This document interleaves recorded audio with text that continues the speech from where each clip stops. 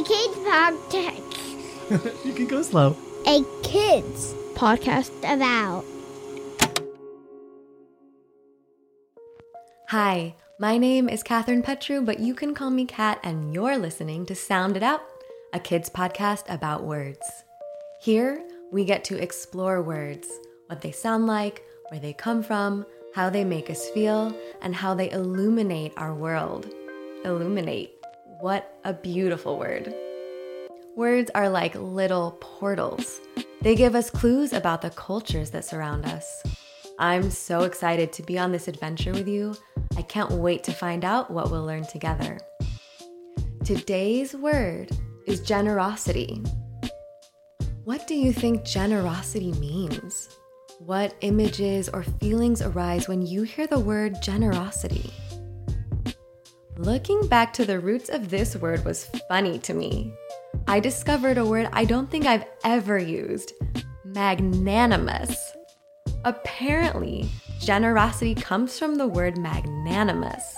While there was a lot to learn looking up both these words, the definition of generosity that really stood out to me is simply not mean. Let's think of some examples of generosity. Robin Wall Kimmerer, author of Braiding Sweetgrass, writes a lot about generosity. A writer and gardener, she says that when she harvests bushels and bushels of berries, instead of keeping them all to herself, she makes sure everyone in her community is fed. I love this example of generosity. Generosity often looks like sharing.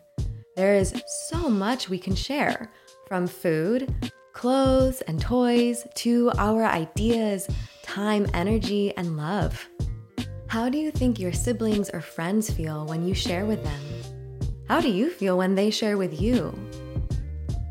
We can be generous with each other and with ourselves to support all of us having everything we need.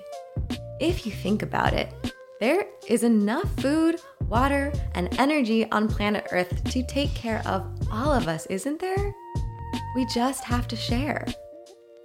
What does generosity mean to you?